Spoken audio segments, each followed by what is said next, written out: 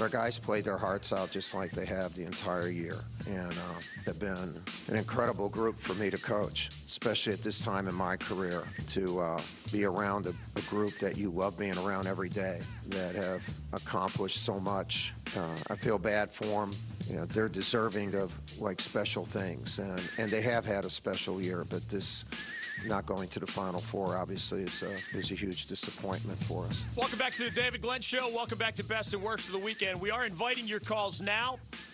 We, of course, have our own thoughts, many of them from the weekend that was in the NCAA tournament. And otherwise, that was Mike Krzyzewski, leader of a very disappointed Duke team. Those guys, Zion Williamson, R.J. Barrett, Cam Reddish, and maybe in a slightly different way, Trey Jones, younger brother of Tyus, who, remember, did lead the Devils to the NCAA title in his one and only year in a Duke uniform. That was 4 years ago. Those one-and-done guys worked, in part because they got some help from senior guard Quinn Cook, who was having an All-American season, and junior forward Emile Jefferson, who's a smart guy and a savvy guy and an unselfish guy and a glue guy. These freshmen didn't get as much help. These freshmen will end their Duke careers in at least 3 cases. We'll see if Trey Jones decides to hang around for a sophomore year with the Blue Devils, because whereas there is demand, whether you see holes in Zion's game or not, right?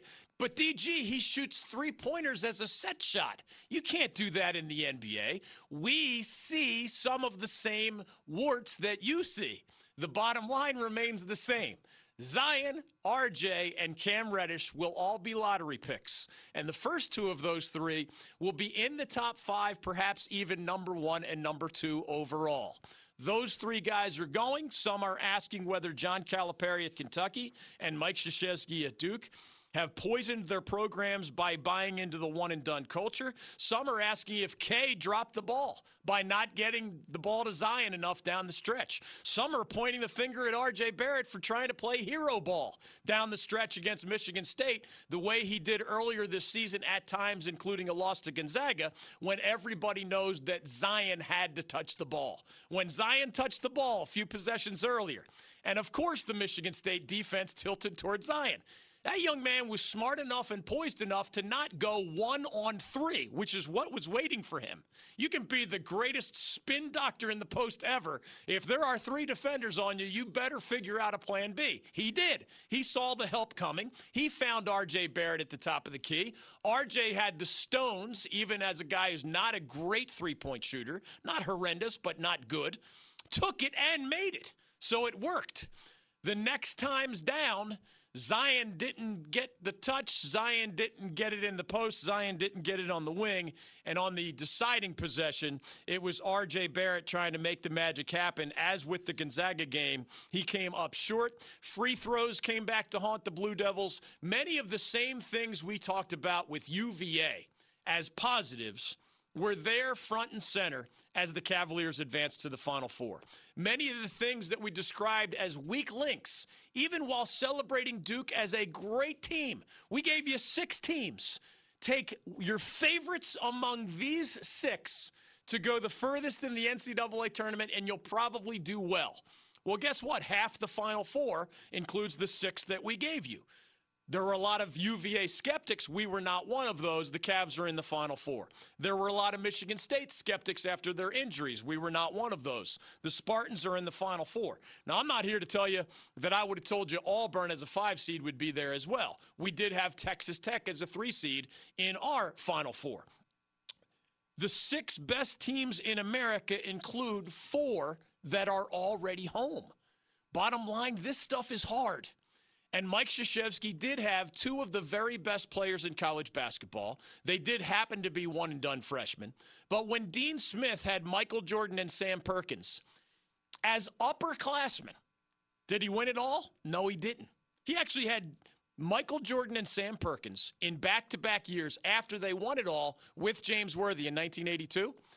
I just want to underline the idea that it can't be all about the fact that they're freshmen. It can't be. It's just not. Because if you think of the other best dynamic duos, I mean consensus first team All-American teammates. Well, Jordan and Perkins won it all with Worthy, and when Worthy was gone, still under Hall of Fame coach Dean Smith, still with the Blue Blood program Carolina. The next 2 years, 83 and 84, the Tar Heels did not even make it to the Final Four in either year with Perkins on the inside and Michael Jordan as one of their guards. Remember Mike Bibby and Miles Simon with Lute Olson's Arizona team in 1998? First team All-American teammates, also not freshmen. They were sent out in the Elite Eight. You remember Rafe LaFrance and Paul Pierce for that Roy Williams guy back when he was at Kansas. First team All-American teammates. Did not make it even to the Sweet 16. It just happens this way sometimes.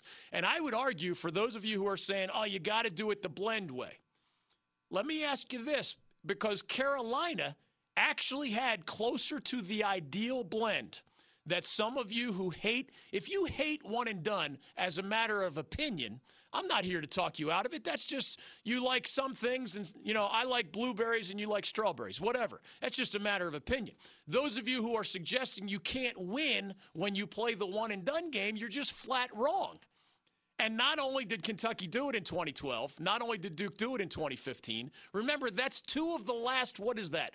8 to 25% of the recent national titles have been done doing it the one and done way, again, sprinkling in some upperclassmen.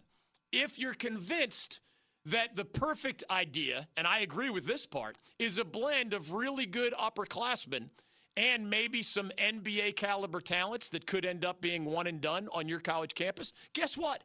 Roy Williams just had it. There are 3 seniors in the starting lineup, Kenny Williams, Cam Johnson, and Luke May. They blend in 2 NBA-bound, one-and-done freshmen in all likelihood, point guard Kobe White and forward Nasir Little, who before his flu-like symptoms was one of the best players the Heels had in the NCAA tournament. Which team got closer to their goals? One-and-done Duke or the ideal blend Tar Heels? Duke got closer, folks.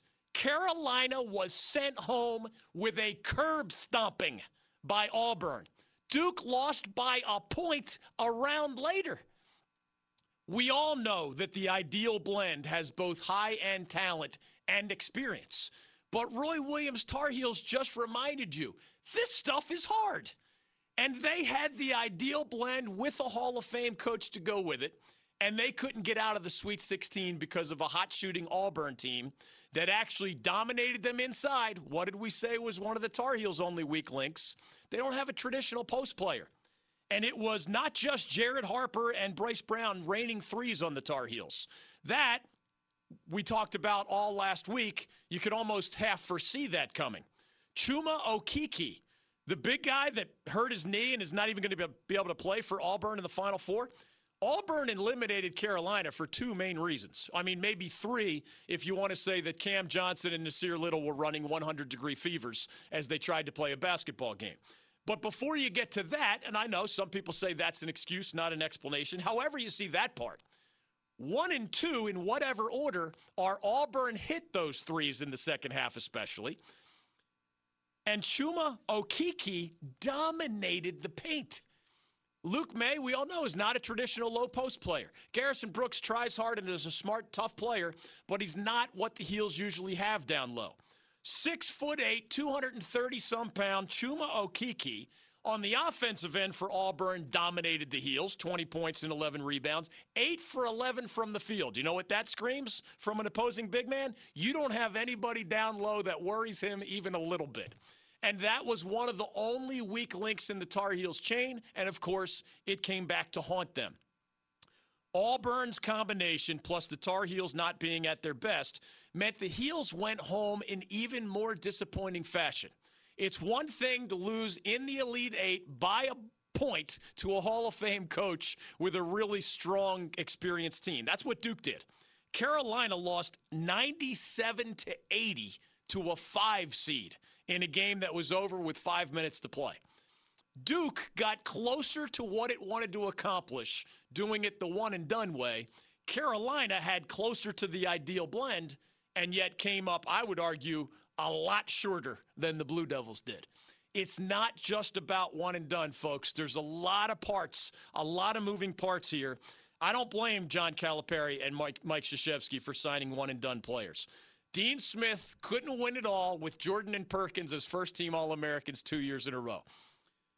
Kansas didn't win it all with Paul Pierce and Rafe LaFrentz as first-team All-Americans 21 years ago. Arizona didn't do it with Mike Bibby and Miles Simon, and none of these examples, by the way, even made it to the Final Four.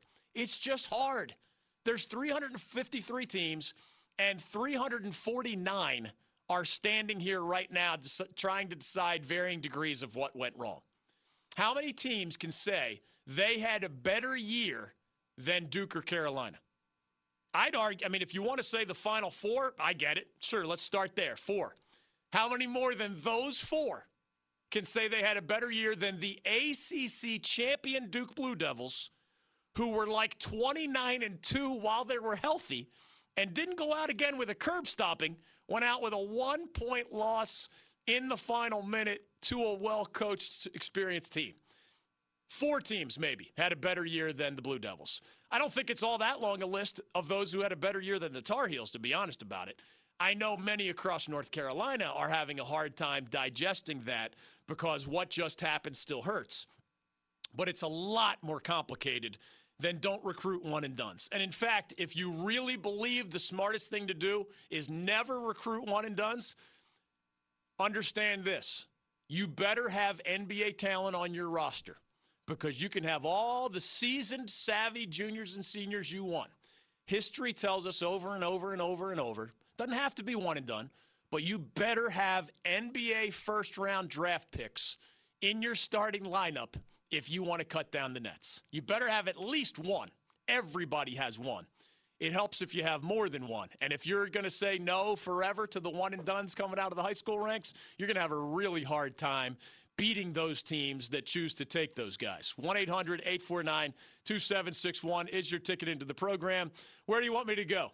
You want me to go to the other side? Tom is in Wilmington. Brian is in Raleigh. Steve, another Brian, a Gary. You can join us with your question, comment, complaint, or best and worst of the weekend. We have the Philadelphia Phillies. We have the Carolina Hurricanes, Roger Federer, Denny Hamlin, Kevin Kistner, Tiger Woods, Matt Kuchar.